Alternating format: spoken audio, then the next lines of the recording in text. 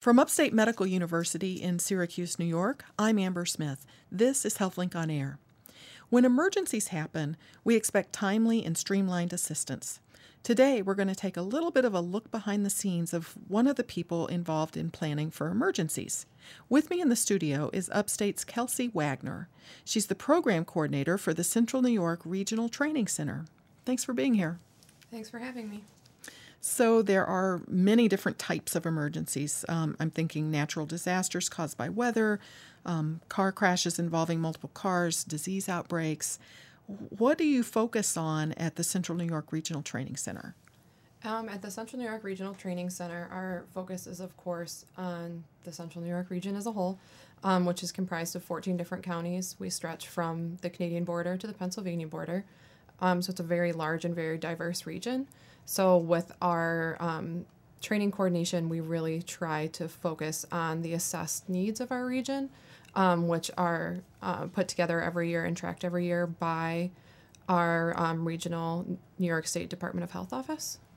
So we really try to base things on that and also on just, I don't want to say word of mouth, but being out in the community, being out in our quarterly regional meetings, you really get a good feel for what we call them HEPIC partners, which I'll explain more about later, feel the region needs. So there is great diversity from rural, very rural, to more urban and everything in between. What are the needs in this vast region in terms of emergency planning? We can all think about weather because all of the region gets weather. Mm-hmm. What are some other things that have been identified? Right now, a huge focus for us is the Stop the Bleed initiative. And Stop the Bleed is a course that focuses on bleeding control, specifically for mass fatality incidents, active shooter, things of that nature. Obviously, with things going on, not even just obviously in this region, but in the world as a whole right now, that's really a huge focus for us. Here at this facility, we coordinate with Upstate Trauma. They provide the training, and we, provide some of the resources for that. Another big focus this year is emergency planning for inclusive communities, particularly in rural environments, and that focuses on emergency planning for people with diverse and special needs and how we can plan to best help them in an emergency situation, particularly in rural and very urban environments, because both pose very unique challenges. What do you mean by inclusive communities? Inclusive communities just means that we really want to focus on providing the best care and resources in emergency situation for people of all walks of life, people of different economic and social stations, people with different physical or mental needs, intellectual So no one disabilities. gets left Yep, out. Exactly. Okay, gotcha. Okay. So how do they go about deciding what the needs are? Is it just sort of being in touch with what's going on nationally? And what could become a threat? That's definitely a huge part of it. And I feel like a lot of the requests for specific courses or topics that we get are from people, just seeing what's going on in the world and feeling that this region needs to be prepared for these events. But I think a lot of it really does come from more just what our region needs in general. I know, based on conversations with the other RTCs in the state, because there are 3 other RTCs, while there are a lot of needs that kind of universally carry over despite region, there are some needs that are very unique to our region as well. Specific. Mm-hmm. So you mentioned there's 4 regional training centers. How did Central New York Regional Training Center get its start? It's kind of a long story. Okay. But in 2012, the federal guidance required states to develop healthcare coalitions. So the New York State Department of Health Office of Health Emergency Preparedness, which we refer to as OHEP, introduced a revised structure reducing the 8, they were called regional resource centers, to 4 coalition areas. And the 4 coalition areas are what we refer to as HEPICs, which stands for Health Emergency Preparedness Coalitions. Each coalition is led by the New York State Department of Health Regional Office Director for that region. And the core, a little more background on the HEPICs. The core focus of the HEPICs is on integrating and coordinating emergency support functions and activities as they apply specifically to healthcare and public health emergency planning and response, not just like generalized, but we more focus on healthcare response and public health. And each HEPIC has a regional training center. Okay. So there's one. University of Rochester Medical Center hosts the Finger Lakes and Western region. Albany Medical Center hosts the Capital District RTC. Stony Brook University Hospital hosts the Metropolitan Area region. We call it Marrow RTC. And then in 2017, SUNY Upstate was selected to have the regional training center for the Central New York HEPIC region. Here at Upstate, Here at in Upstate. Syracuse. Yep. Okay. And basically our role, we're a totally grant-funded entity. And at the RTC, we're tasked with identifying, coordinating, developing, delivering, and evaluating emergency preparedness training for members of the HEPIC. And members of the HEPIC include hospitals, county agencies, long-term cares, home care agencies, and other healthcare entities within the region. Okay. You're listening to Upstate's HealthLink on Air. I'm your host, Amber Smith, and I'm talking with Kelsey Wagner. She's the program coordinator for the Central New York Regional Training Center, and she's located here at Upstate. Now, these organizations, the Health Emergency Preparedness Coalitions, or the CNY, or the RTCs across the state, how do these work together to improve the preparedness in Central New York? We definitely, all the RTCs and HEPIC members, we act as major resources for one another.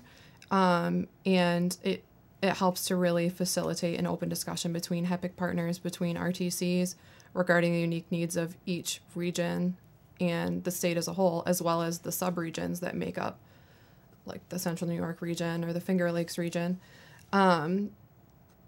For RTCs in general, I think we really assist and facilitate these partnerships through the coordination of training initiatives based on the assessed regional needs. And we're able, through the grant, to provide financial support for scholarships, for training equipment, and expenses associated with courses, which is huge. Just this last grant year, we were able to purchase eFind scanners. eFinds is essentially a tracking initiative, would be the easiest way to describe it, when large facilities are forced to evacuate. Like, say, Upstate had to evacuate. In order to track patients, a bracelet is placed on the patient, and their information is entered into the computer to match up with that barcode. It's scanned when they leave here, and it's scanned when they arrive at a facility, so that people can locate family members, people can locate patients, and someone isn't lost in the chaos. But we were able to purchase scanners for facilities in the region. I mean, there were very, very large facilities that had one scanner for the whole facility. So it was just nice to be able to take a major training initiative, provide the course, and then be able to provide more equipment. So eFind scanners, I have not heard of that before. Yeah, outside of emergency planning and preparedness, I really have not stumbled across a lot of people that have heard of it. I certainly hadn't. And it became mandated after Hurricane Sandy because there were, unfortunately, a lot of nursing home patients or residents that they weren't sure where they went to because it was so chaotic. And with the evacuation, people just went wherever could take them. Sure. So that was something that the governor mandated following Sandy, and this was the program that came out of that mandate. So it would be used in the event of an evacuation would be the only reason you would need to put it in place? It's basically just a tracking tool for facilities. There's not really any other uses for it besides in like a large or even a small scale evacuation. Well, you mentioned emergency preparedness training. Now, is the training offered to doctors and nurses and medical professionals, or does some of the training go to the community at large? We have a mix of courses that focus on professionals and lay people of all different levels. Certain classes that we help facilitate, like advanced burn life support. ABLS is a class for medical providers. A lot of the trauma-focused courses that we help facilitate and coordinate are specifically focused on healthcare professionals, RNs, PAs, MDs. But then we also have courses that are open to all members of the community, like Stop the Bleed, and really are geared towards people of any educational level So I wanted to ask you about the 4 different regional training centers. If something bad happened in like Buffalo, would the Syracuse Regional Training Center get tapped to help out, or how would As that work? a whole, the RTCs function more as a resource for training for like non-emergent incidents per se. So I think if an incident happened at that level, they would be more looking for federal and state intervention rather than assistance from another okay. RTC. Well, let me ask you about the Health Emergency Preparedness Coalition and what it's working on toward the future. Do you have some ideas of some things that are coming? Right now, really big initiatives for the CNY HEPIC involve cybersecurity due to recent incidences in the last few years with small rural hospitals that have experienced ransomware and different cyber attacks. Active shooter is obviously always a huge initiative for us. And that ties into obviously the Stop the Bleed training, which is kind of a newer initiative, as well as the upcoming Trauma Reach conference. And Trauma Reach stands for Rural EMS and Community Hospitals. And it's in coordination with Buffalo Trauma and Strong Memorial Trauma. And that's just a conference we have each May to kind of get trauma management teams together and discuss current issues and continue training there. And then we are really trying to extend a lot of our training to long-term cares. I feel like in the past... nursing homes? Yes. Yep. Oh. Nursing homes or adult care facilities, things of that nature, particularly for like EFINES training. In the past, they've been sort of out of the loop, of course, like through no fault of their own, but we're just trying to bring them more into the planning atmosphere. That makes sense. Well, you and I are speaking in late fall, early winterish, so I can't let you go without asking for some advice about winter preparedness. Can you tell us what we need to do to keep our cars ready for safe travel in the winter? I think the most important thing is to always bring, warm clothing, an extra blanket in the car. It doesn't take much time to throw one in the trunk, and that Just can keep one in the trunk. Yeah, just very important. Of course, to always drive in safe conditions. There's no place where you need to go that's that important, where if the weather's truly terrible, just stay off the road. Always have a shovel, and if you can get a road safety kit, most of them don't contain flares, but they can at least contain reflective devices to set out to indicate that you're on the side of the road. A first aid kit. I call it a go bag in my car that has a change of clothing for the next day, because my commute's very long, so I have a change of professional clothing in case it's just too snowy to make it home. And just pretty much Well, and most people have cell phones these days too.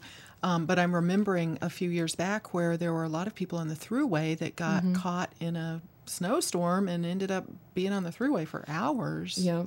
Stranded. So Yeah. the cell phone really didn't help that much. It didn't. And that's why it's really important to have the resources to be self-sufficient for, the time being when you're stuck, or if you find someone else that's stuck, being able to help them is huge. And this is just like a personal experience for me. One thing my dad always pushed was having something in your car that can give you traction if you need it. I always carry kitty litter in my car during the winter. Just the little things that can make things easier in the winter and make a big difference between just being kind of cold on the side of the road and having a real emergency. Well, keeping water in the car, except that it would freeze. But maybe it's still good to have because you could thaw it somehow maybe if you needed to. But snacks, energy bars? Yeah, snacks would be good if you can throw energy bars in your go bag. I know with bottled water, you do have to change it out every once in a while. It's not great to have it sitting around, but of course in an emergency, it's something for sure.